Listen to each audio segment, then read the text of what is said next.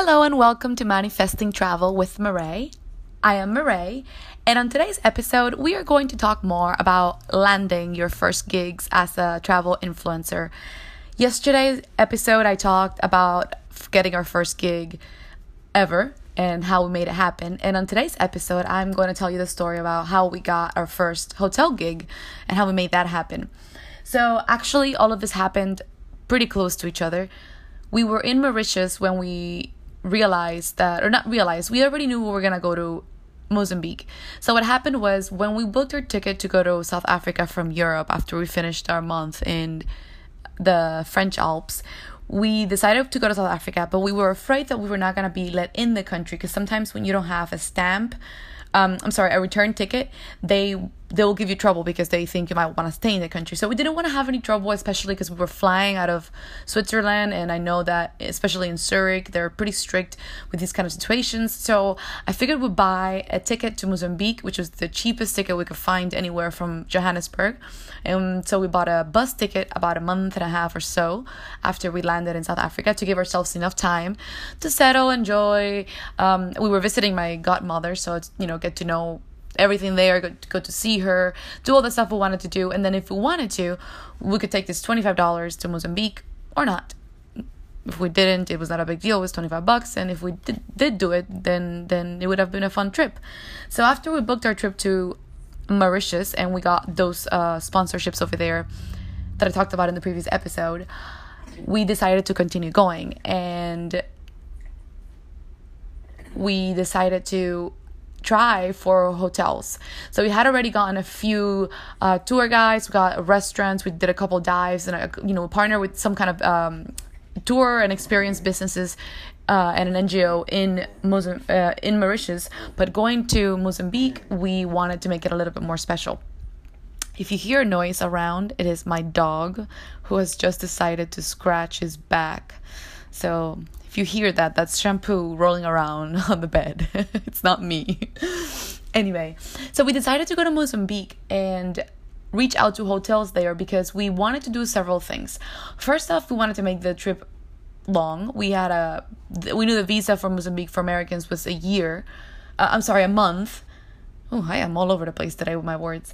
We knew our visa was long enough for a month, and we wanted to go and make the best of it. We had this dream of going all the way to the north of the country. Of course, once we started planning the trip, we realized that because of the transportation situation in Mozambique and just the infrastructure in general, it was just not realistic to plan a whole month trip to go all the way to the north of the country. So we decided to keep it to the south, which was awesome because we were planning on doing lots of diving and just mostly water activities. We stayed by the coast. We basically created a plan of just going to a few coastal cities from super popular to not popular at all and design our whole trip that way. Once we chose the cool coastal towns, we divided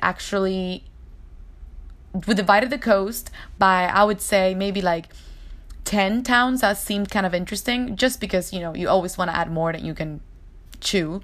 So we added a bunch of towns, and then I went around and I asked everybody I knew what towns they recommended. And the reason I did that and not just Google everything online and whatnot is because I was already in South Africa, and there were a lot of people there that were from Mozambique or that had been there or that go there on vacation often, so they had a lot to recommend.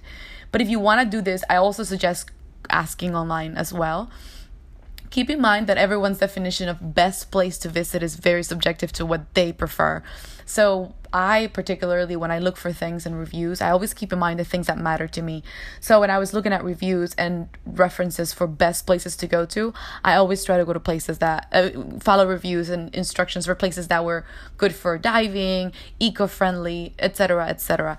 So always keep that in mind and kind of look up based on that. I did a whole list of like 10 places and then asked around everybody I knew based on what everybody told me and the feedback that we got. We decided on maybe about 4 places. And then I emailed, and I am not joking when I say this, every single hotel I could find.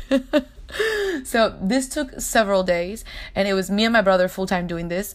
My husband was editing our videos so we can have content to show, and my brother was mostly doing this, and I was helping him out. After we made a a template, which is so cool because it took us a long time to make it work. And at the beginning, we got a lot of bad responses, or actually not even bad responses. At the beginning, we got a lot of zeros, like a lot of nothing, a lot of no replies, a lot of just empty crickets on your inbox, right?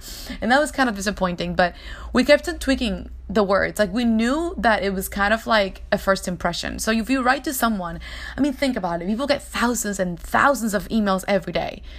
What's going to make him open yours versus someone else's, right? So we made an email that was really short.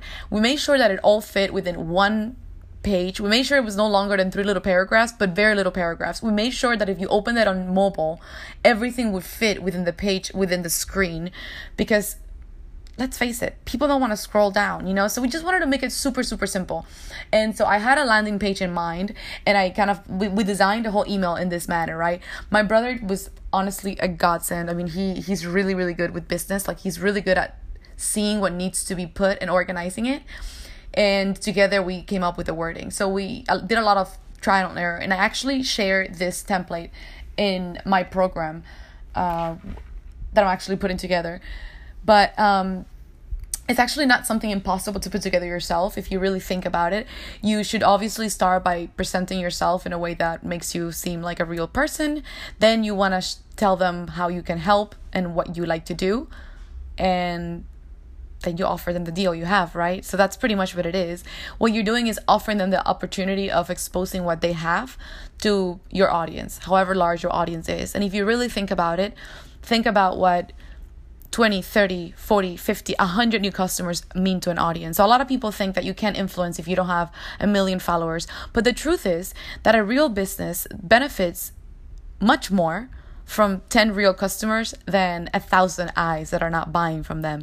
So do not be discouraged if you feel like your following is not large enough. I know very, very, very good and successful money-making influencers that have less than 5,000 followers and have a very, very good business going. So do not be afraid of this. I reached out to people when I had very little. I reached out to hotels and businesses and restaurants when I had 1 or 2 YouTube videos that I had, my husband had literally put together in our dining room with whatever we had. We have filmed with whatever camera we had. I messaged to hotels, from my Gmail, right? And with the pictures that I had taken on my Instagram. And as it was, when I started emailing people, I'm talking about December of 2018. I told you I released my first video on YouTube in November, end of November. So you can imagine that what I was presenting to them was not a person who had a lot of experience. I was very honest. I said, I'm just starting. I have somewhat of a decent following. I love traveling. I've been doing it for a long time. And I think that my audience would love to see what you have to offer. Of course, I went to hotels and places that were related to what I was offering. And that's what I showcased. The truth is, you're going to have a lot of people that are not going to want what you have to offer. That's okay. That's all right. Not everyone is going to agree with you. Not everybody's going to like the way you take photos. But if you don't try, you won't know. And somebody out there is going to want what you have to offer. Somebody's going to be like, oh, hey, I like her pictures or her captions or the way her audience engages with her. And, another thing is that a lot of people always think that, if you want to become a travel influencer, you have to have all the little details that make a successful travel influencer.